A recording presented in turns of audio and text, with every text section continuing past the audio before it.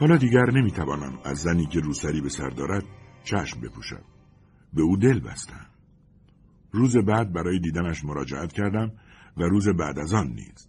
زن آنجا بود و حضورش به معجزه‌ای میمانست.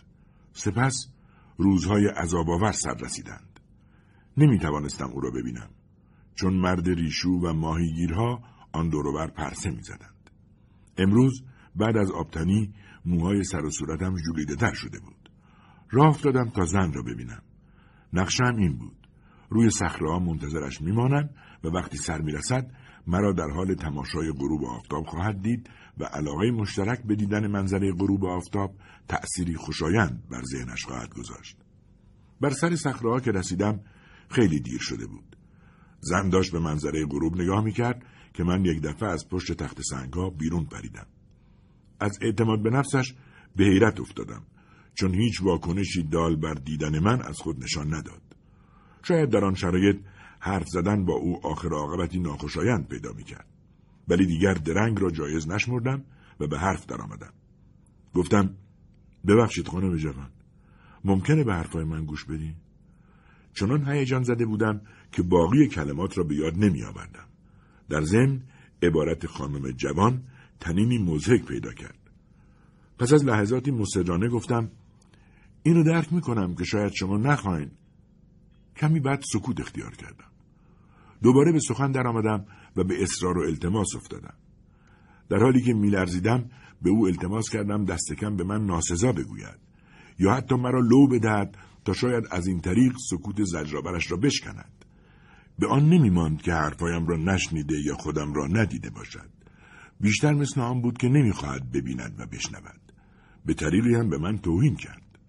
هوا کاملا تاریک شده بود که سبدش را برداشت و به آهستگی از تپه بالا رفت.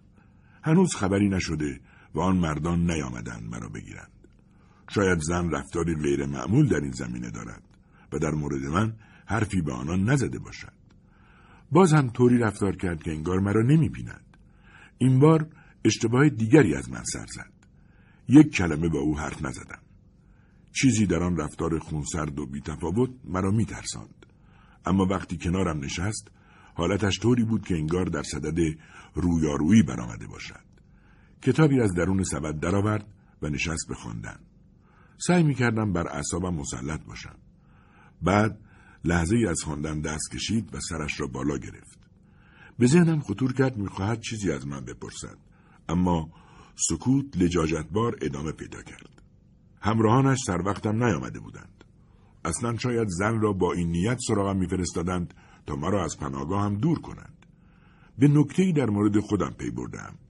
غالباً فکر می‌کنم آخر و عاقبت هر ماجرایی تلخ و ناخوشایند خواهد بود. همین حالا حین نوشتن این سطور فکری به ذهنم خطور کرد. بد نیست از زن معذرت خواهی کنم. هرچند گمان نمی‌کنم به او توهینی کرده باشم. نقشه بامزه‌ای کشیدم. در جزیره گل فراوان است. می‌توانم یک باغچه جمع و جور برای زن درست کنم و از طبیعت برای جلب نظر او کمک بگیرم.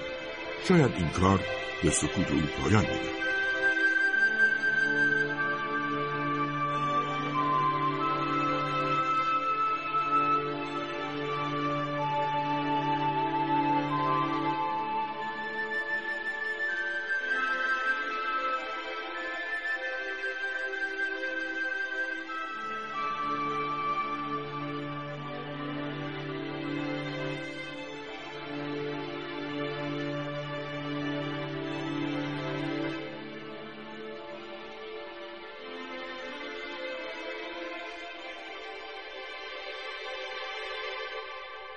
امروز صبح زود از خواب بیدار شدم.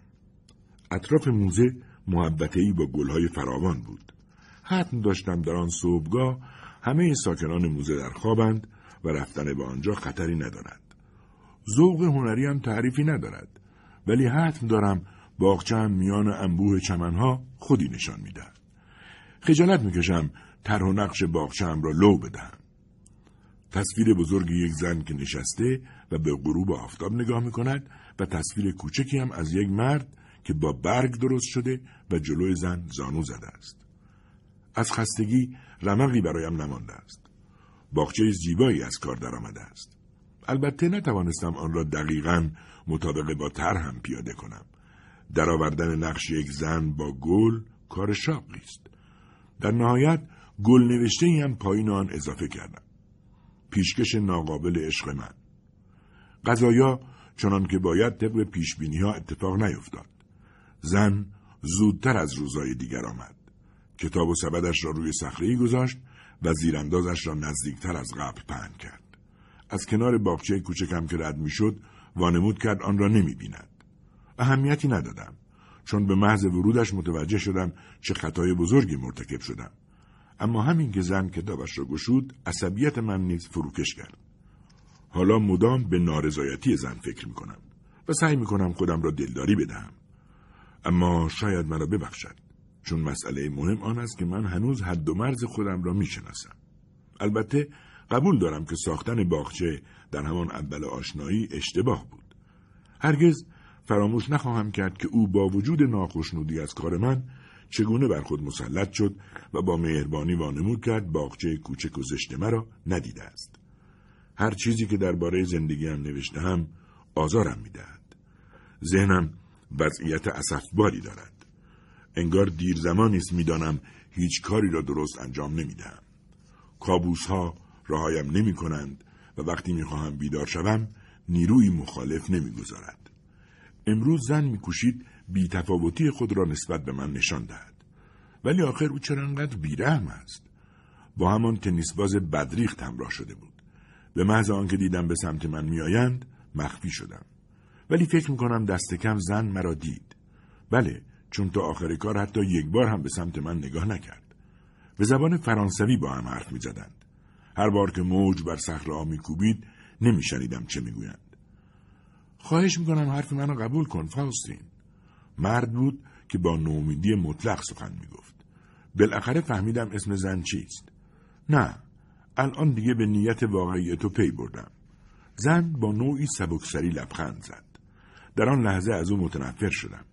او فقط داشت با ما بازی می‌کرد. مرد گفت ما یه تأسفه که نمیتونیم به تفاهم برسیم. وقت زیادی نداریم. فقط 3 روز و بعد همه چیز تموم میشه. نمیدانم منظورش چه بود. فقط میدانم که دشمن خونی من است. فاوستین گیج و مبهوت گفت مورل، هیچ میدونی مرموز شدی؟ مرد رفت تا روسری و سبد زن را بیاورد و چه موقع رفتن و چه موقع برگشتن از داخل باغچه من گذشت. آیا این کارش را عمدی انجام داد یا اصلا حواسش نبود؟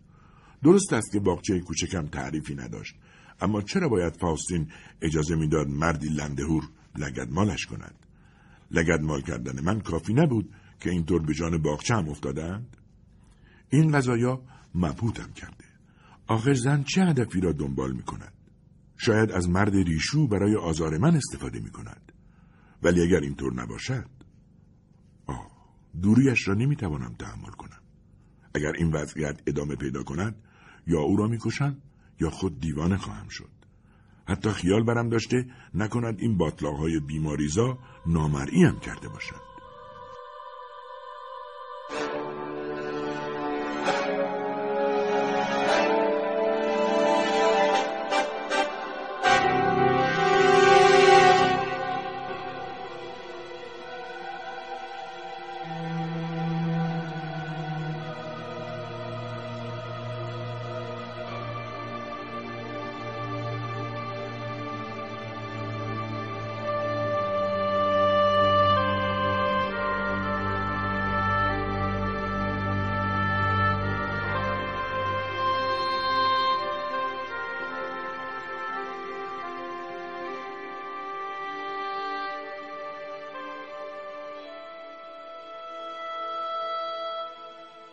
دیروز طرف صخره نرفتم. امروزم از صبح بارها به خود گفتم که نخواهم رفت. اما حوالی غروب صبر و تحملم تمام شد. فاوستین آنجا نبود. از تپه بالا رفتم و به ناگاه 2 مرد و 1 زن را روبروی خود دیدم. خشکم زد. مردها پشتشان به من بود، ولی زن داشت صاف توی چشمای من نگاه میکرد. دیدم که لرزه‌ای بر اندامش افتاد. به سرعت سرش را برگرداند و گفت: الان وقت مناسبی برای تعریف کردن داستان ارواح نیست. بهتره برگردیم داخل ساختمون. هنوز نمیدانم آیا آنها واقعاً درباره روح حرف میزدند یا اشاره زن فقط برای اعلام یک پدیده عجیب، یعنی من بود. آنها که رفتند، زن و مردی را در حال قدم زدن دیدم. زن گفت: امروز نرفتم ببینمش. حتم داشتم زن درباره من حرف میزند. و از این بابت متاسفی؟ جواب فاستین را نشنیدم. لحن آنها خودمانی‌تر شده بود. دوباره به همان منطقه پست جزیره برگشتم و تصمیم گرفتم آنقدر اینجا بمانم تا آب مرا با خود ببرد. این تصمیم 4 روز طول کشید. روز 5 زود هنگام سر صخره رفتم. کمی بعد فاستین را همراه با آن تنیسباز لعنتی دیدم. فرانسوی حرف می‌زدند و این زبان را بسیار مرتب و کتابی به کار می‌گرفتند. پس دیگه به من اعتماد نداری؟ نه. ولی تو که قبلا به من ایمان داشتی. نشانه‌های سردی در رابطه آنها محسوس بود. نه، دیگه هیچ وقت حرفتو باور نمی‌کنم. صدای مورل را به زحمت شنیدم. خواهش می‌کنم حرف منو قبول کن فاستین. خوب یادم آمد که در آن لحظات از لجاجت مرد دهانم باز مانده بود. همان درخواستایی را مطرح می‌کرد که هفته قبل از او شنیده بودم. باید اذعان کرد که گفتگو همواره در دام تکرار گرفتار می‌شود. هرچند نتوان توضیح قانع کننده برای آن ارائه داد. در همان حال که به مورل و فاستین نگاه می‌کردم و به حرفایشان گوش می‌دادم، احساس کردم اتفاقی غریب در شرف وقوع است.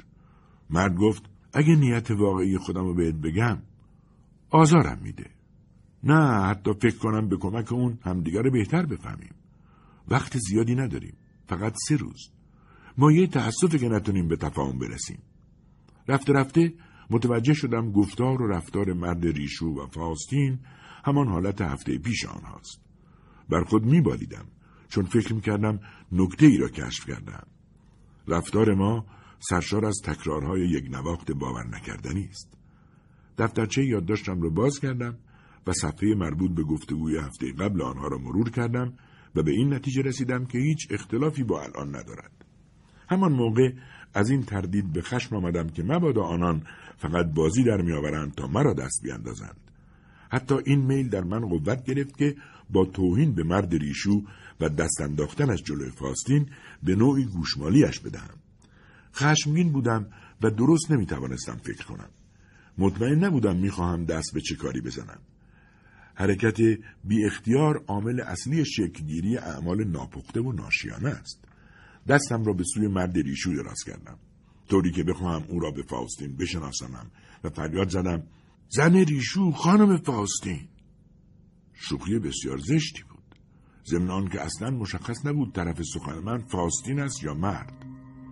مرد ریشو داشت به سمت فاستین می آمد و اگر به موقع از سر راهش کنار نرفته بودم یک راست به سینه‌ام می خورد. فاستین هم در روند سؤالهایش وقفه‌ای حاصل نشد.